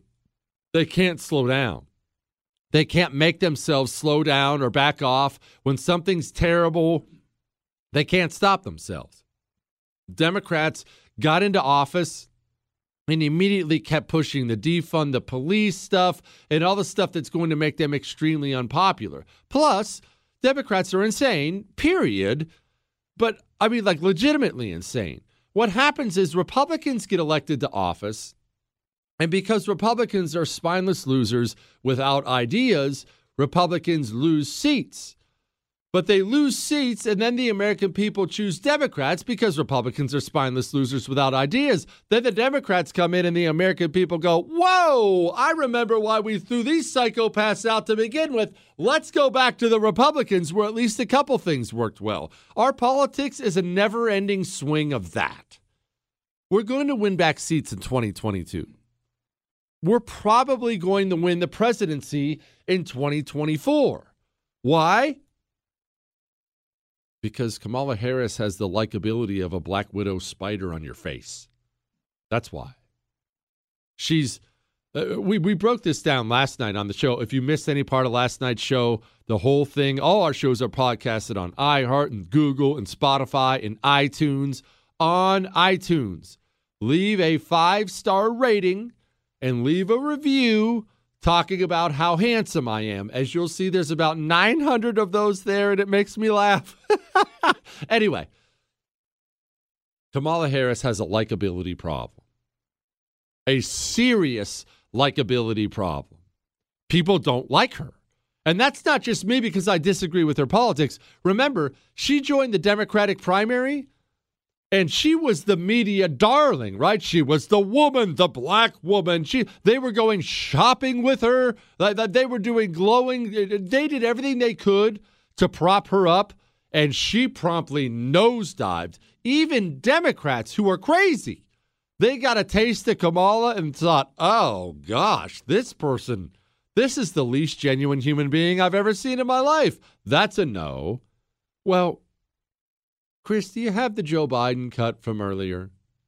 You see, a bunch of people were getting sworn in as citizens earlier. They got the privilege of having the President of the United States get up there and say a few words. And here were his few words. You're not getting in Rocky Road for infrastructure? Well, I'll tell you, it's kind of Rocky Road. We're going to get it done. Not that clip, Chris. I'm talking about the one where he's doing the citizenship thing. Play that one. Look, today's special guest to all of you, it's my honor to congratulate the 21 of you who earned the title of that our democracy is equal to being president. It's of the same consequence. Citizen of the United States of America. Is that guy running again in 2024? No, he's not. And Joe is likable. Don't write me your emails. I hate him. I can't stand him. I can't stand him either. You and I have to be able to dispassionately observe politics. We do. Barack Obama had charisma coming out of his ears. No, I don't like Barack Obama. I despise him more than you do. I'm adult enough to recognize charisma when I see it.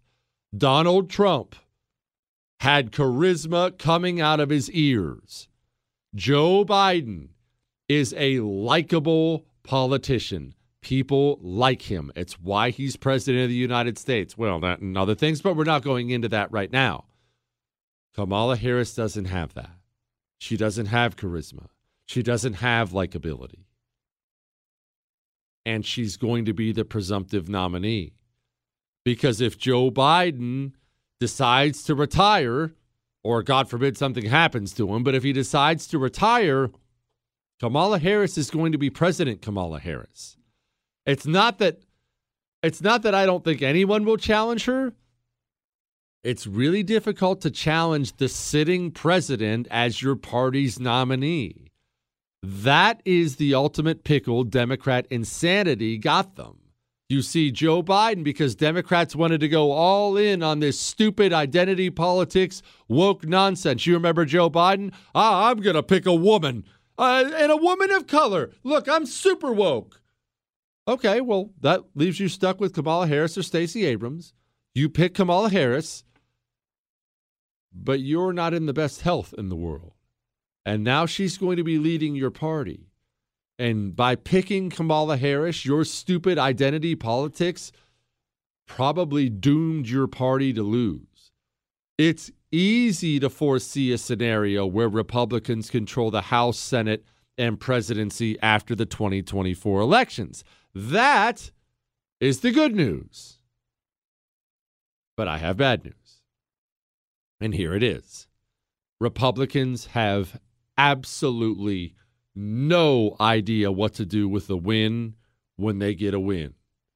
The Republicans promptly get power, and they look around and get scared to use it. They get scared about big, meanie, McMean-face media articles. They get scared that this person's going to get mad and this might not appeal to moderates. And what do we do about this? And they'll paralyze themselves with fear, just like they did last time, and accomplish exactly nothing. You know I'm right. You know I'm right. But there is one thing they should do. It's not the thing they have the guts to do, but it is the one thing they should do if they actually want to take back this country. You want to know what that is? I'll tell you in a second.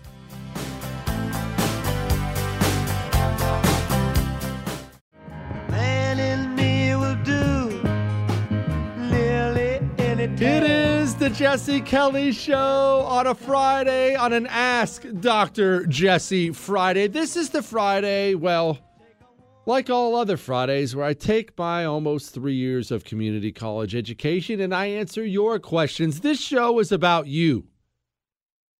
What should the GOP do? If my prediction is correct, and we take it all back, 2022, 2024, it's all ours.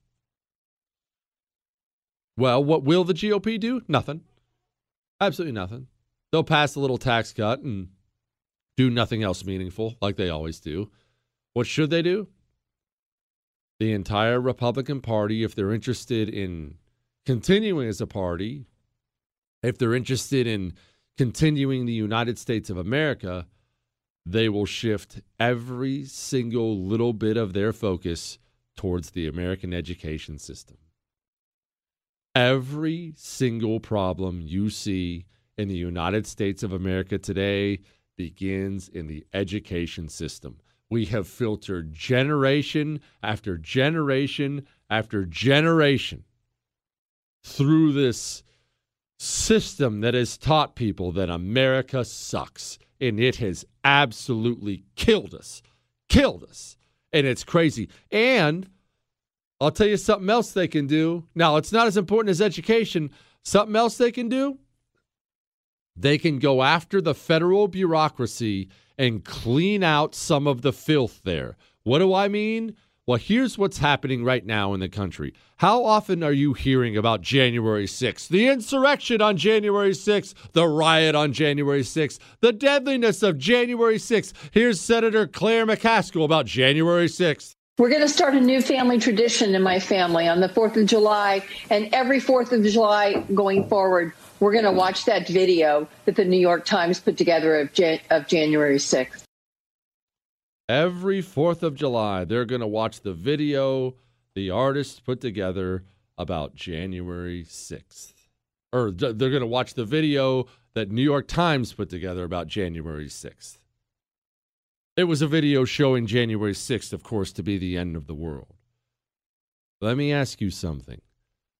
why do you think they're all in on January 6th? Why do you think we have a January 6th commission and Claire McCaskill's talking about the video and they're January 6th this and January 6th that and deadly coup and insurrection? Why do you think that is?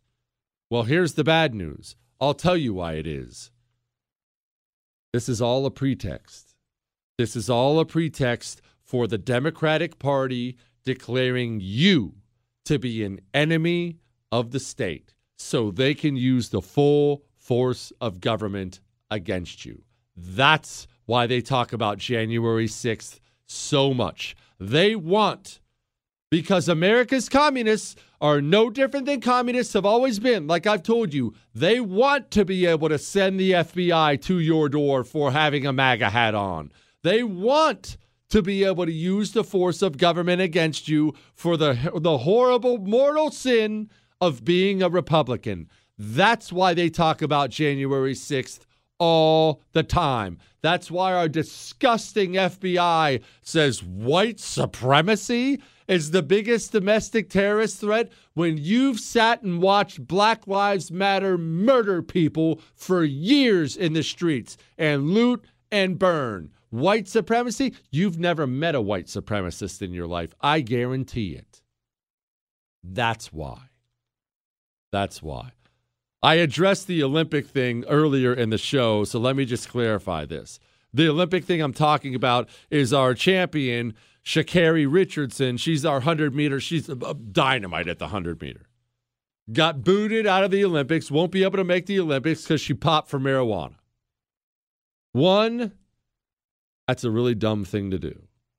It's a really dumb thing to do when you know the rules. Let's just be clear about that. We are the people of personal responsibility, so it's a dumb thing to do. But two, that's so ridiculous she can't compete anyway. What does it matter? Look, if you want to pop her for steroids or something like that, I'm fine with that. If you want to try to run out performance-enhancing drugs from the Olympics, one, you'll never be able to do it. But if you want to do that, that's fine. Is weed helping her win the 100 meters? No.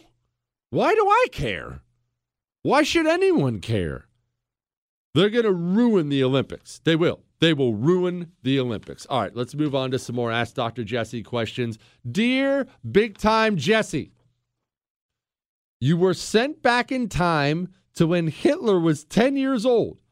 It's your job to prevent him from turning into a Jew-hating psychopath.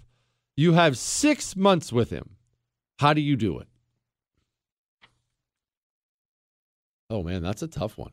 You have 6 months with him. How do you do it? Honestly, if the best way to stop hating somebody is in general just to be around him, I'd take him down to where all the Jews hang out, and we'd go hang out with the Jews. Now, we wouldn't eat there because your food is terrible, Chris. I don't care what you say. But honestly, just take him down and hang out with some Jews. I remember this. Hitler, he started his anti-Semitism very early on in his life. He blamed them for the fact he was a failed artist. And you know what's wild about Hitler? He's a pretty good painter. Isn't that crazy to think about? Somebody showed me one time. They were doing one of these mental tricks on me. They're like, hey, do you... now, granted, I'm not exactly what you'd call very artistic, but they said, hey, what do you think of this painting? And I thought it was really good. I thought, wow, that's really good. They're like, oh, you like Hitler. Trying to play that stupid joke. He was talented, not talented enough. Blamed the Jews for his artistic career not taking off. But that didn't manifest itself into this, demonic, murderous hatred until after World War I. Remember, Hitler was, isn't it funny, the duality of man? You realize Hitler was a war hero? Hitler fought, isn't that tough? Isn't that a bitter pill to swallow? Hitler fought in World War I and won a medal running out to no man's land, which was, they called it no man's land for a reason. You didn't go there. You were going to die. He ran out there and saved somebody. And then eventually in the war, he got gassed. That's why his voice had that, really raspy thing. And yes, that's why he kept the mustache. He kept that stupid mustache on his stupid face because it was a symbol to all of Germany. it was a reminder to them that he had fought in World War I, because that's the kind of mustache you had to have during the war to have the gas mask on. But what happened was he blamed the Jews in his own country, and specifically he blamed the Jews in Russia for the Russian Revolution. He thought it was a Jewish thing. He thought communism was a Jewish thing. And frankly, there are people out there today who think that, and that's not true. That's not true. Are there Jews who are communists? There's no question about that. Yes. But remember, a communist only has one religion, and it's not Judaism. It's communism. That's a mistake. I'm not going to go into too much of the history of it, but I love history on the show, so we talk about it. Lloyd George, he was the leader of Britain, and he's trying to fight World War I. And he wanted to extend an olive branch to the communists who had just taken over Russia, remember? And because he wanted them to stay in the war and keep fighting on their side. So he issues the Balfour Declaration, essentially kind of establishing Israel as a modern nation state. That was mainly for the Jews in Russia, because he thought he was extending a hand. It was the ultimate miscalculation of all time. They weren't Jewish anymore. They were communists. And that was the God they worshipped. So anyway, back to answer your question. People ask why I get along with so many different people, so many different religions and races and things like that. Because I've ended up hanging around with all of them. Familiarity is the best way to do these things. I've been around them all. Now, I'm no saint. I have my prejudices too, just like I believe every human being does. I mean, who wants to be around Italians? Oh, quit, Chris. I can make jokes. There's nothing wrong with Italians. But seriously, I have my prejudices too. But if you want to make 10-year-old Hitler not hate Jews, go take him around some Jews. Probably end up having a good time. They'll just have to go somewhere else to eat, Chris. Did you see this headline? Breaking 911. Illegal aliens break into a Texas ranch home, steal guns and ammo. That's bold. That's real bold. Remember when we had Laura Logan on our show earlier this week? I believe it was Tuesday. If you missed that podcast, you're going to want to go catch the Laura Logan interview where she talks about sitting down with a cartel leader in Austin, Texas, and him outlining everything they're doing and why they're doing what they're doing. They're getting bolder and bolder and bolder. The weaker Biden gets, the more these scumbags are salivating. It is dangerous times out here. All right, one more segment on an Ask Dr. Jesse Friday on the Jesse Kelly Show. Hang on. Feeling a little stocky? Follow, like, and subscribe on social at Jesse Kelly DC.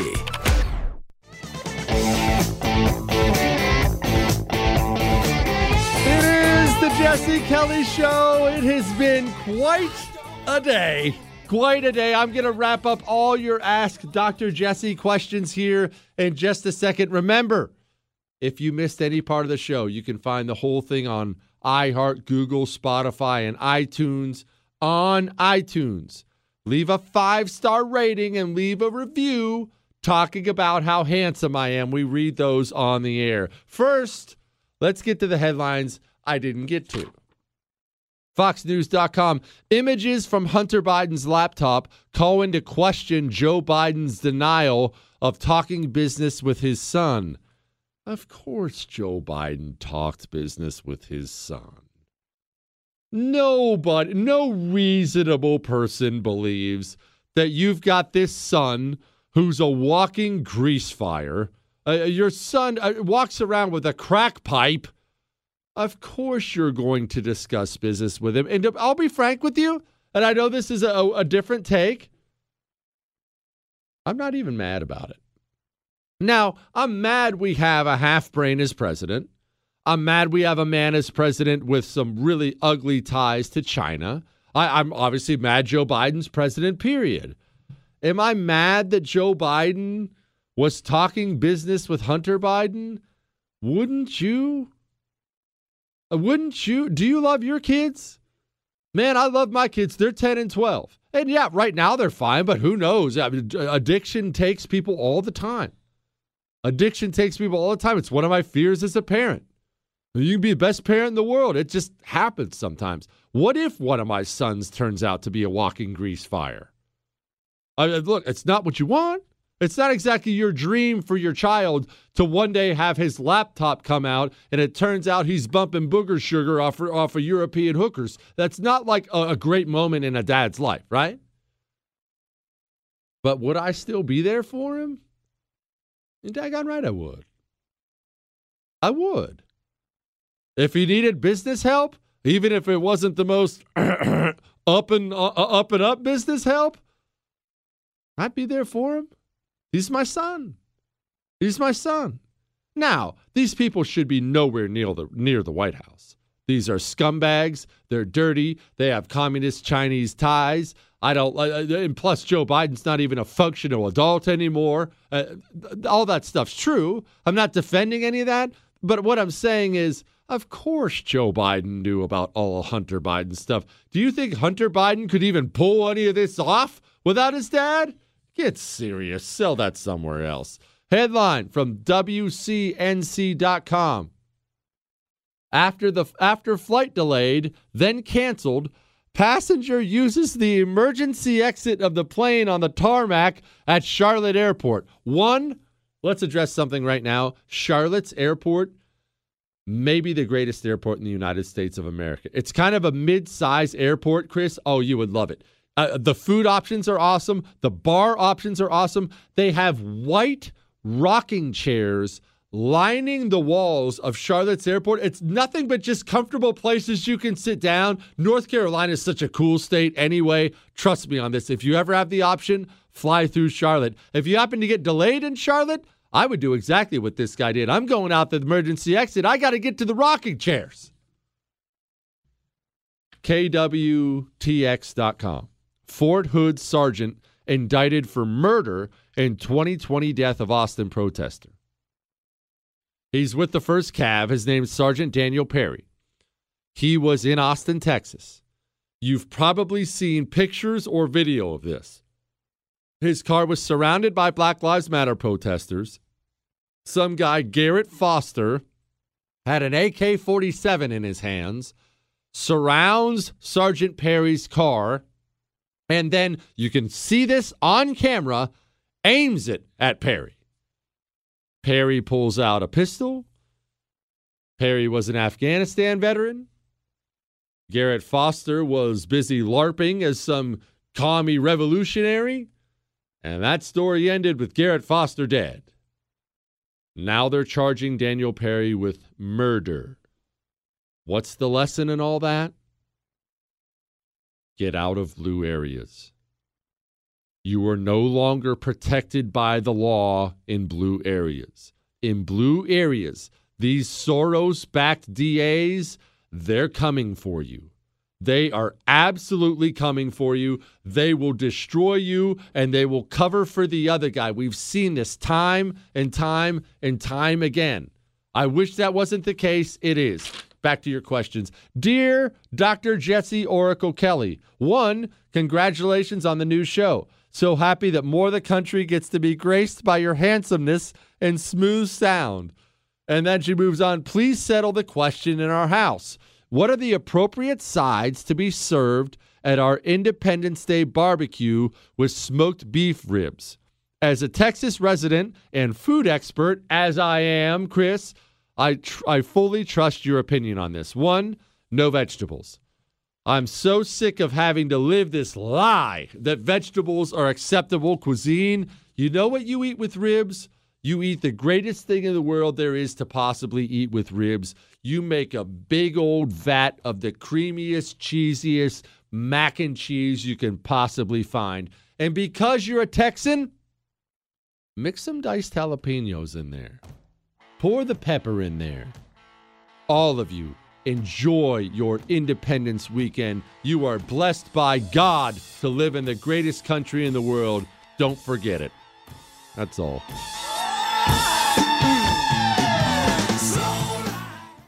When you drive a vehicle so reliable it's backed by a 10-year, 100,000-mile limited warranty, you stop thinking about what you can't do and start doing what you never thought possible. Visit your local Kia dealer today to see what you're capable of in a vehicle that inspires confidence around every corner. Kia, movement that inspires. Call 800-333-4KIA for details. Always drive safely. Limited inventory available. Warranties include 10-year 100,000-mile powertrain and 5-year 60,000-mile basic. Warranties are limited. See retailer for details. I'm Saleha Mohsin, and I've covered economic policy for years and reported on how it impacts people across the United States. In 2016, I saw how voters were leaning towards Trump and how so many Americans felt misunderstood by Washington. So I started The Big Take DC. We dig into how money, politics, and power shape government and the consequences for voters. With new episodes every Thursday, you can listen to The Big Take DC on the iHeartRadio app, Apple Podcasts, or wherever you get your podcasts. The Big Take from Bloomberg News brings you what's shaping the world's economies with the smartest and best-informed business reporters around the world. We cover the stories behind what's moving money and markets. And help you understand what's happening, what it means, and why it matters. Every afternoon. I'm Sarah Holder. I'm Saleha Mohsin. And I'm David Gura. Listen to The Big Take on the iHeartRadio app, Apple Podcasts, or wherever you get your podcasts.